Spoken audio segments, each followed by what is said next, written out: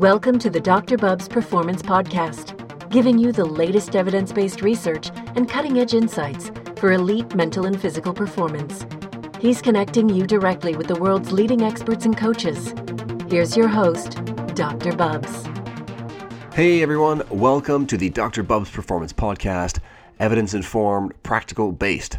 This is Season 2, Episode number 6, and today we're going to talk practical approaches to strength training for women with national powerlifting record holder Isabel Lahela.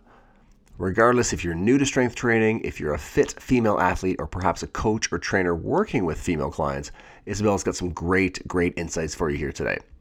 In this episode, she's going to discuss body image and body composition in females, the community factor and how important that is for motivation and compliance, benefits for CrossFit in women, and factors you should consider before you start. She'll also touch on why being a beginner can be a real bonus when you're trying to learn how to Olympic lift, as well as really common misconceptions about powerlifting for women. She'll also share her nutrition tips for fat loss, her background in dance, as well as her fight with an eating disorder during that time, as well as sharing her philosophy today on healthy eating and training.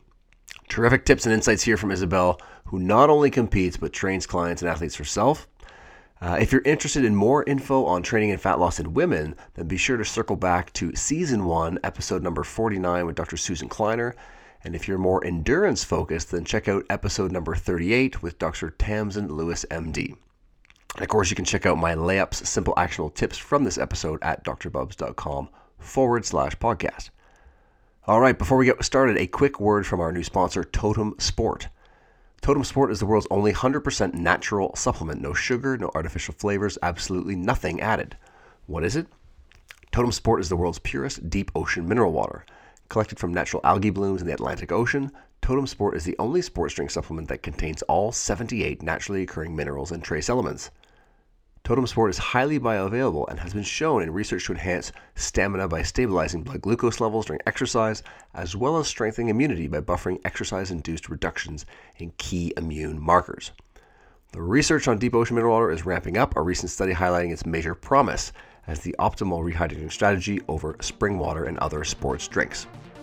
Totem Sport is the evolution of hydration, the world's only 100% natural sport drink, tested and approved by Informed Sport and Informed Choice. Check out totemsport.co.uk and defy the norm.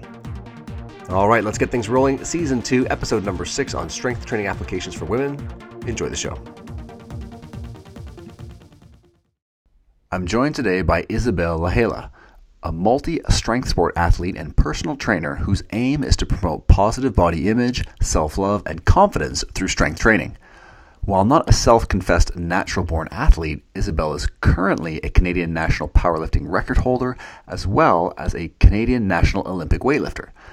She works hard and stays consistent with her training and lifestyle, aiming to show others that fitness is truly a way of life, as well as a total mind and body remedy.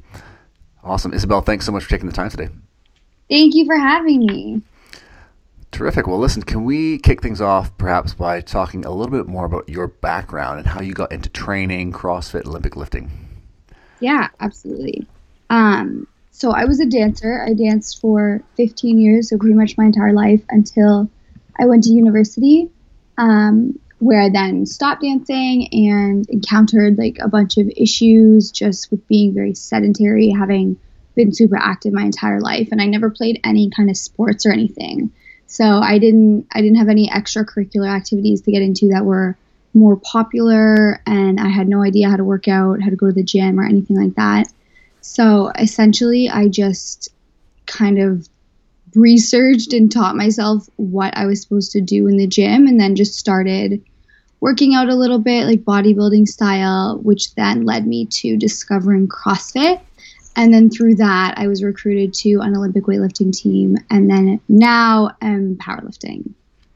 Wow, that's fantastic. And before we jump into the CrossFit, Olympic lifting, powerlifting, even from a dancing background, what were some of the benefits there that dovetailed into your lifting career and maybe some of the pitfalls of being a dancer as well?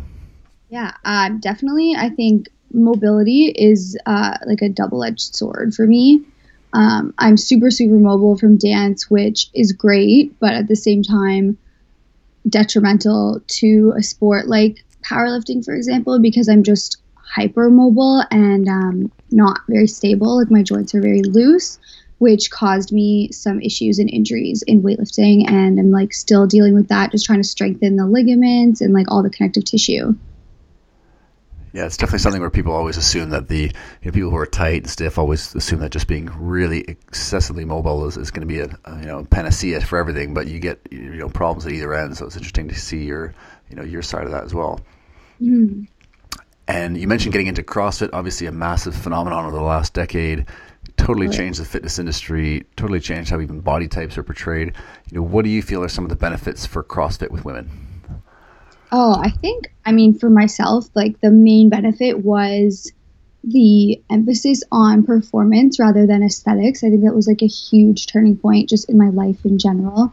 Whereas I was coming from a dance background where it was all about the way you looked and like the shapes you could make your body create on stage, and was heavily like there was just a huge focus on what your body actually looked like. Which caused like a bunch of eating issues and like all sorts of things like that for myself and all like everyone else I knew who danced. And then since starting CrossFit, I was just like embraced into this community of strong women who were much more focused on what their bodies could do versus how their bodies could look. And also just the whole CrossFit community, like people joke and make fun that it's culty, but it's amazing because everyone loves it so much and is so encouraging, and it's just such an upbringing community in like contrast with dance, which is just the complete opposite and kind of tears you down and is not very inclusive. So I think it's amazing for women and men. For sure, yeah. And you touched on a lot of great points there, one of which we'll circle back to. I mean, things like eating disorders, especially in things like dance, are definitely really prevalent. So definitely want to circle back to that as we get towards the end and talk a bit of nutrition. But that piece on community is massive in terms of just the thirst everyone had for this community, this supportive community, which CrossFit definitely, supplied, is amazing. And, the next piece would be if someone's starting out, let's say it's the new year, someone wants to, perhaps like yourself at some point hasn't lifted weights so much or is getting into it, what kind of things would you suggest for women in terms of starting out, just heading into any CrossFit class? Are there things to consider? Yeah, I mean, I think what holds people back from CrossFit is just the fear that they aren't advanced enough. But, I mean, in my experience and like what I've seen at the gym I work at, for example, is there's always foundations classes. So if you have zero experience, like you're absolutely not alone. And there's a lot of beginners and everyone is so encouraging and inclusive. So I don't think anyone should be afraid to start per se. And I don't think you need to be advanced to do CrossFit at all. Like obviously a bunch of the moves are very technical, but I think it's actually great if you learn, say you start CrossFit from scratch, like with no strength training background. I think it's really great to learn the technique of all the lifts before you're strong and then before you have an ego to try to muscle through Olympic lifts, for example. And then you're probably less likely to get hurt if you start fresh in CrossFit. Yeah, it's nice sometimes to start with that blank slate. It's like people don't have all those tensions and imbalances or preconceptions that they might do if they've already been training. Now, what about for more elite female athletes listening in that are perhaps really into CrossFit, performance driven? Have you got any tips or things to help them, take their game to the next level? In regards to training?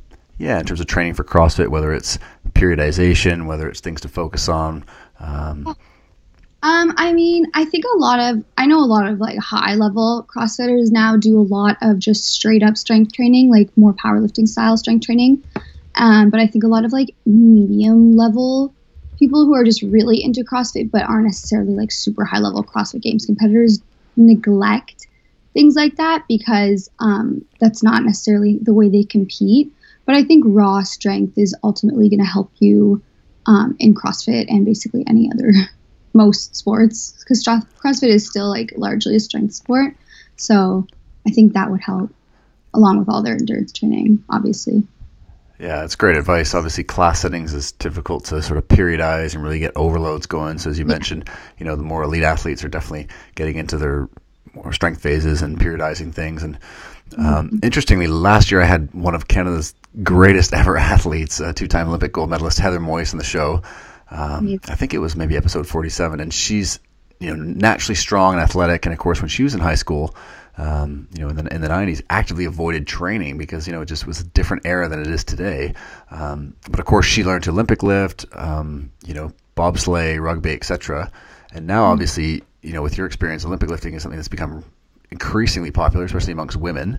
So again, if we go from 30,000 feet, why should women looking to improve their health or body composition think about Olympic weightlifting?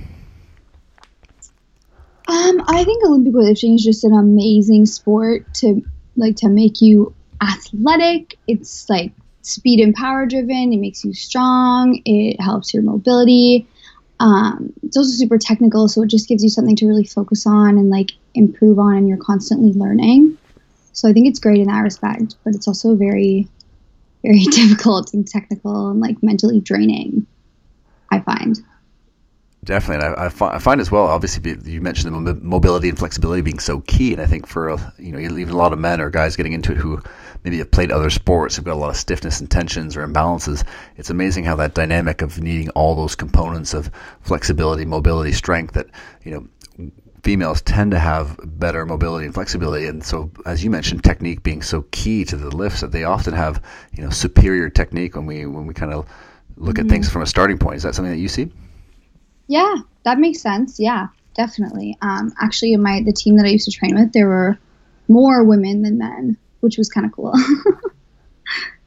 Awesome. And for you, how long have you been Olympic weightlifting now? How many years have you been training and putting into getting to this elite national level? I started training just like completely from scratch 4 years ago, just over 4 years ago. And I started weightlifting probably a year later, maybe not even, a year or so later. So 3 years. And then I don't currently compete in weightlifting. I'm just competing in powerlifting since for maybe 10 months. Terrific. And in terms of, before we jump into the powerlifting side of things, as you were training up in terms of your Olympic lifts, if again, people are listening in who are, getting into Olympic lifting, starting to make some progress, what are some of the common roadblocks or areas where people are going to get stuck in terms of making progress with their Olympic lifts? I think roadblocks would be mostly like a lot mental, because it's very slow. I feel like even if you have beginner gains, a lot of the time it's just like you are strong. So, or if you are strong, you can lift certain things with poor technique. And also like for me, for example, I was Olympic lifting with CrossFit for a while, for almost a year. And then once I joined just a straight up Olympic weightlifting team, I had to relearn everything and start from complete scratch. Even though I could already clean and jerk like 125 pounds, I was put back to an empty bar just to relearn everything. So I think it's just a big ego hit with Olympic weightlifting as well. Just aside from the actual physical demand, it's very mentally taxing.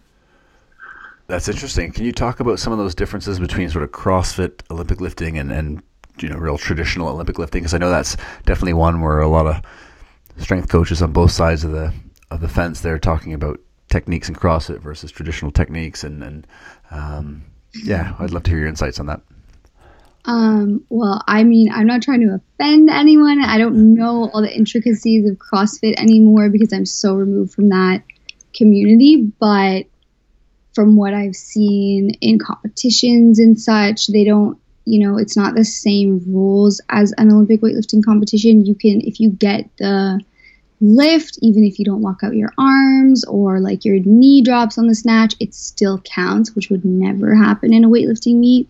Like if your technique isn't perfect, pretty much, if you have a minor press out on a jerk, or you example, like your knee falls down in the snatch, which you see a lot with CrossFitters, like that won't count. So there's a lot more leeway in CrossFit, which I think is really dangerous because it just encourages poor technique. And I see a lot at even just gyms I go to of people being encouraged to do their poor weightlifting technique, which is just so dangerous. Like weightlifting is already really dangerous for your body. And then if you're practicing it so incorrectly all the time with such heavy weights, I think that's really bad. Yeah, it can definitely be something that's in that middle zone when people are finished being a beginner, when they get starting into the training, as you mentioned, then all of a sudden the volume starts to go up. And, if the coaches aren't really keeping a keen eye, then all of a sudden with poor form, that volume can really start to accumulate. And of course, cause some issues in terms of if there's already imbalances going on, whether it's T-spine or hips or low back or whatnot. So definitely good advice to keep people on point with their form, making sure that they're getting that checked by their coach, and maybe even dovetailing into a lot of the Olympic lifting classes as well at some of the CrossFit facilities. I also think it's insane that CrossFit does like 100 snatches in a row. Like, that's just crazy to me. For sure, and that'll definitely dovetail into more of the strength and conditioning coaches who work in team sport and things, and obviously that idea of, well, why are we doing what we're doing? Is it sort of it becomes a sport on its own, which you kind of mentioned, CrossFit versus actually being specific to kind of gearing up training for a particular sport or athletic endeavor. Because at 100 snatches, I mean, we're getting into a lot different muscle fiber types and energy systems, etc. So now you say you're not a natural born athlete, yet you are currently a Canadian national powerlifting record holder. So what have you learned through powerlifting along the way in your training career? I'm actually very new to powerlifting. I just started this past winter, so not even a year ago.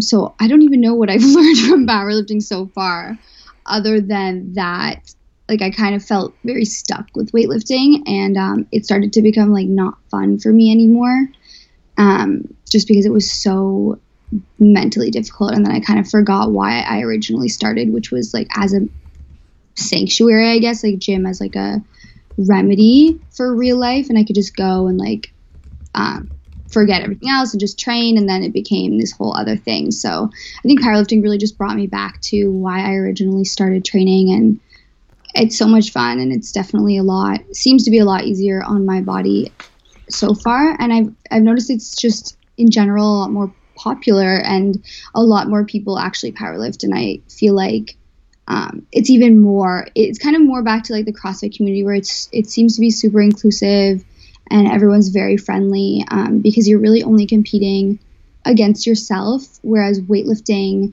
people don't seem to be quite as friendly, because you're kind of, even though you're in different weight classes, like you're kind of all competing against each other just based on the way it works for like international qualifiers and Olympic qualifiers and stuff like that. Since powerlifting isn't an Olympic sport, I don't feel like it has the same kind of competitive vibe within the community, because you can, weightlifting, it's kind of a game. Like, you can go, and some days you can lift certain things, some days you just can't lift certain things, whereas powerlifting, like, if you're not strong enough, like, you're not going to be able to lift something. So it's not uncommon to see people in the same weight class cheering for each other, which is just really great and fun. That's awesome. And I think there's, obviously a lot of myths around strength training in general, and even things like powerlifting. So I think, for women who are doctors, practitioners, nutritionists listening in who maybe aren't as familiar with things like even Olympic lifting or powerlifting, I think the injury side of things would be one that surprises them. Can you talk a little bit about how, reductions in injuries from powerlifting, or what are some of the things around the powerlifting that makes it, safer than traditional lifting for you versus what people might think is a more dangerous sport?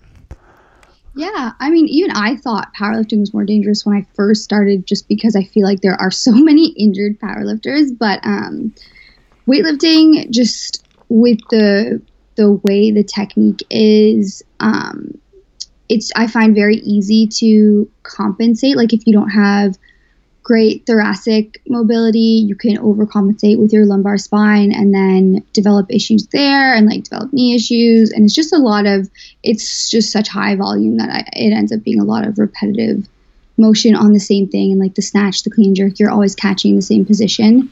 So I find it very hard on certain joints. But powerlifting, all the lifts are very different mechanically, and the range of motion is much, much smaller. You don't need to go ass to grass on your squat. You can just hit below parallel, which feels amazing. And I think people hurt themselves powerlifting not because of their technique, but just because they're trying to lift like literally just way more weight than they can handle, or they're trying to pull a deadlift with a rounded back, even though they shouldn't be. So I think it's maybe sometimes more just ignoring proper form, whereas you could just be safer. Like I haven't experienced, knock on wood, I haven't experienced any injuries this entire year through powerlifting, which is awesome because I've been getting so much stronger. That's fantastic. And, if we talk even just things like body composition, obviously strength training, whether it's CrossFit, ollie lifting, weightlifting, powerlifting, these things are phenomenal for creating lean muscle mass, supporting body composition. So for you, when you're working with clients, in terms of things like body composition or fat loss, what's the right mix for folks in terms of trying to select the best approach, whether it's, one versus the other, or what are some of the fundamentals maybe that you use with your clients when you're working with them?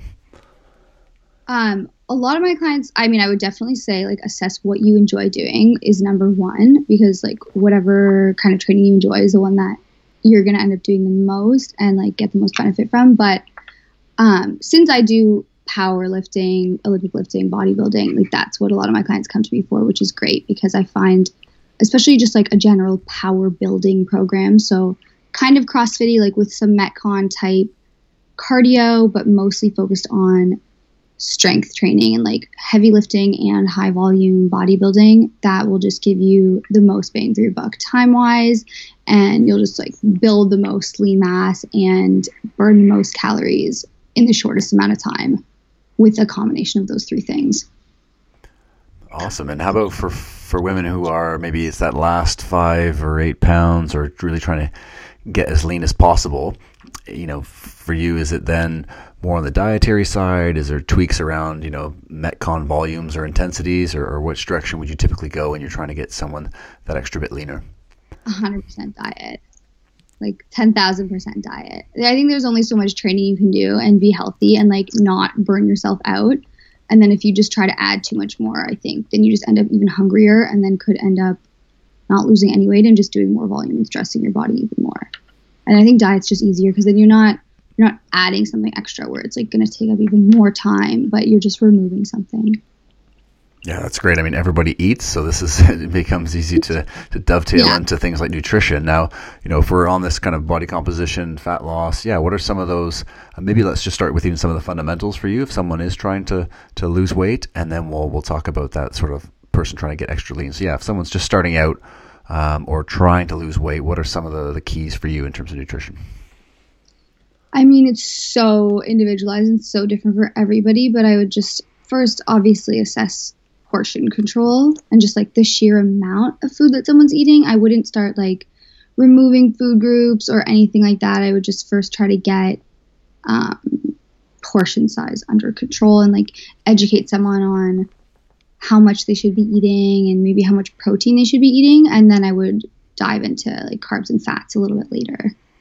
Cool. And any practical tips on things like portion size? Like, do you like using, whether it's hands or thumbs or size of a certain plate, or what are some of the things you like to use with your clients? Standard like protein the size of the palm of your hand and like a cup of a carb or something like that, or like handfuls of vegetables.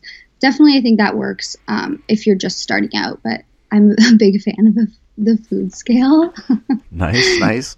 And that's definitely my favorite tool. And then I think once someone understands like what a portion should look like, then I encourage the scale.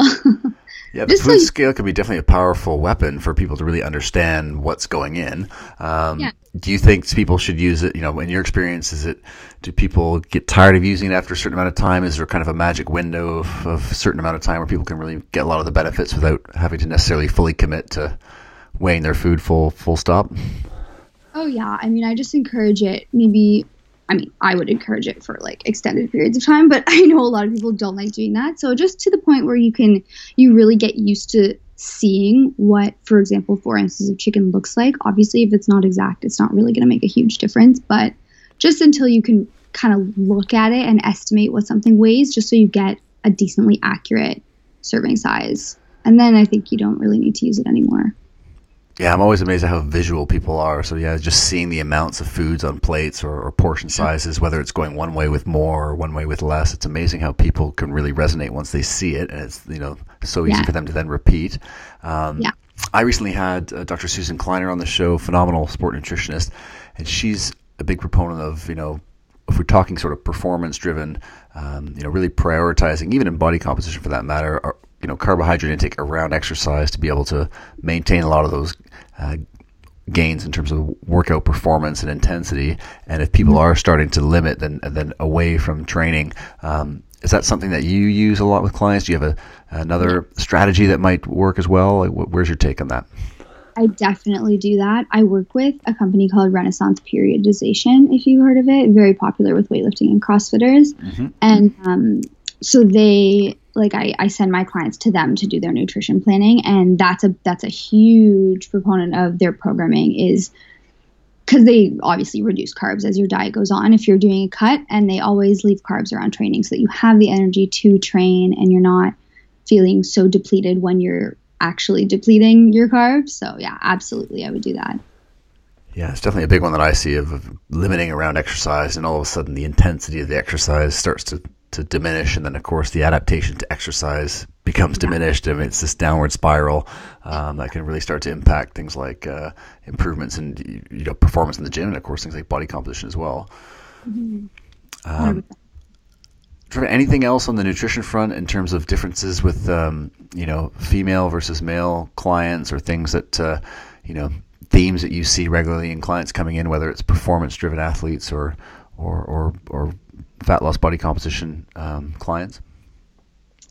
I think actually goals wise, a lot of the time men and women have similar goals. Like, people generally want to, or at least people that I work with, want to be stronger, have more muscle, and be leaner.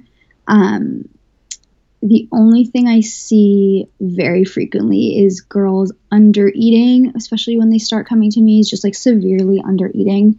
And then they're always shocked at how much they end up eating once, after a few months of working with me, that their caloric intake has just skyrocketed and their body composition has changed so much, and they end up losing weight when they eat more, which is just, I think, a hard thing for women to accept, because they've been told, or I don't even know how this happens, but you think you're supposed to eat so little.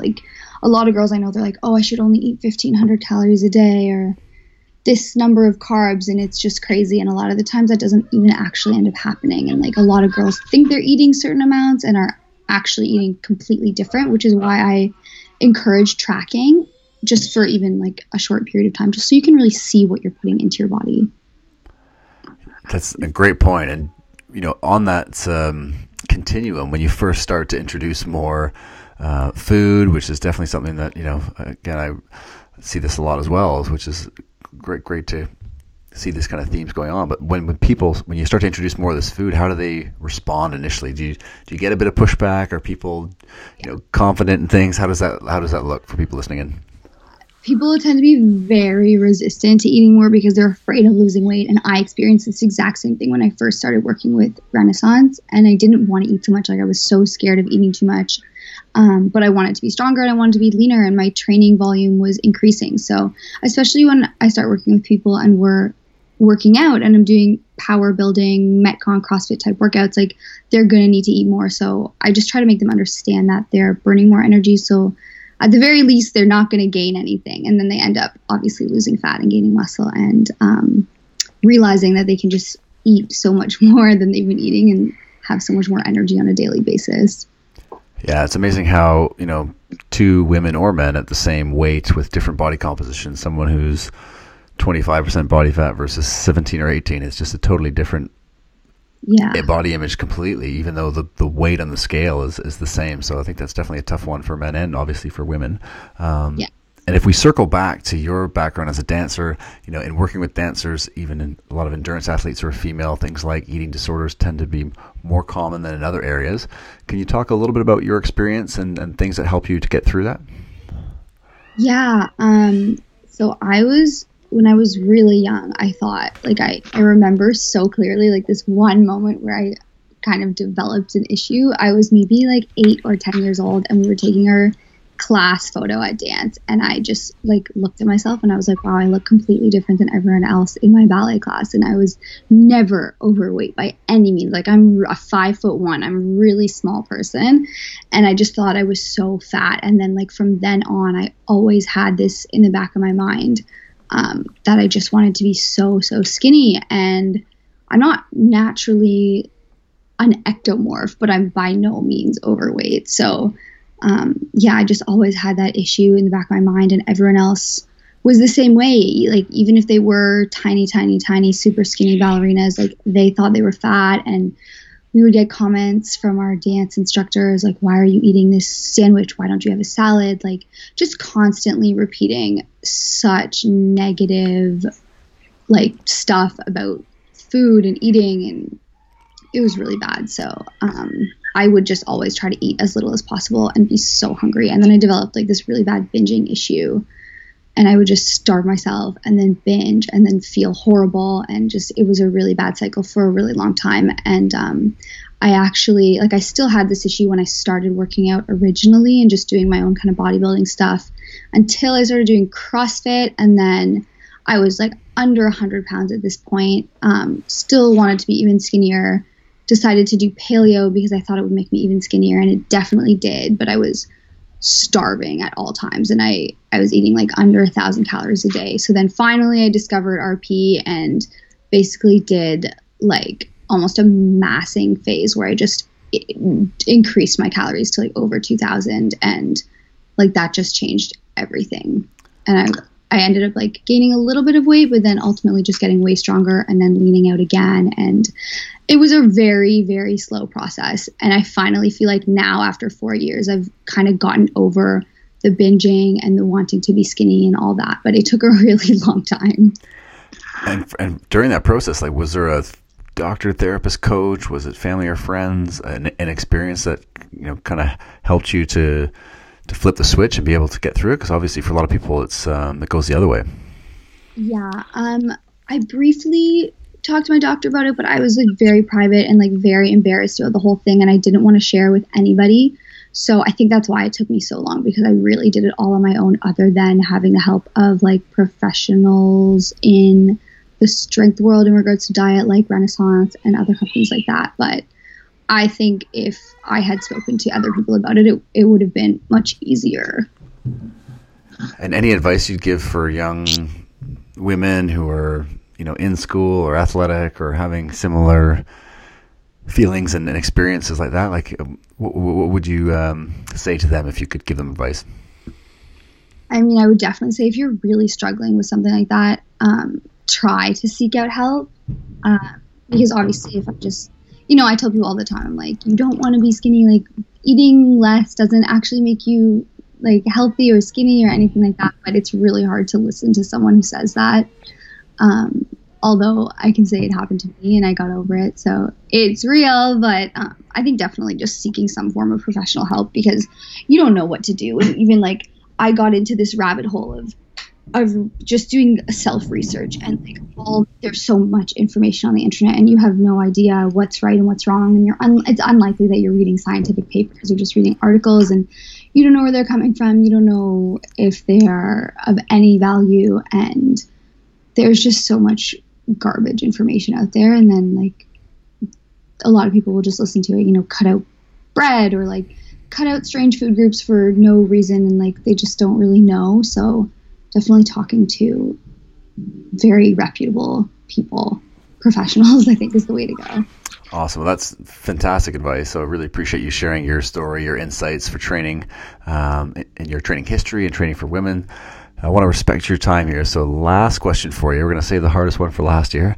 If you had to give one piece of advice to women who are trying to improve body composition, you know, that 20% of the fundamentals that helps to get them, you know, about 80% of the way there, that Pareto principle, you know, what would that piece of advice be? I think I would say don't be afraid of heavy weights is a huge one, because you can diet all you want. You can do as much cardio as you want. But body composition wise, if you want that quote unquote toned look, like toning is muscle tone. So you're going to need to have muscle. So building muscle, I think, is the main one. And obviously you need like a moderately heavy weight to do that, put progressive overload on your body to adapt and grow. And yeah, that'll also obviously increase your metabolism and just help everything. And I think largely help confidence and just mental strength too, when you're like overcoming challenging feats on a regular basis and like lifting things that you couldn't lift before. It just helps in so many other ways, and largely with body composition. Awesome. That's fantastic advice. Where can people keep up with what you're doing? Where can people stay connected with you on social media and keep tabs on all the great stuff that you're doing? My main platform for social media is Instagram. So it's at Isabel.Lahela.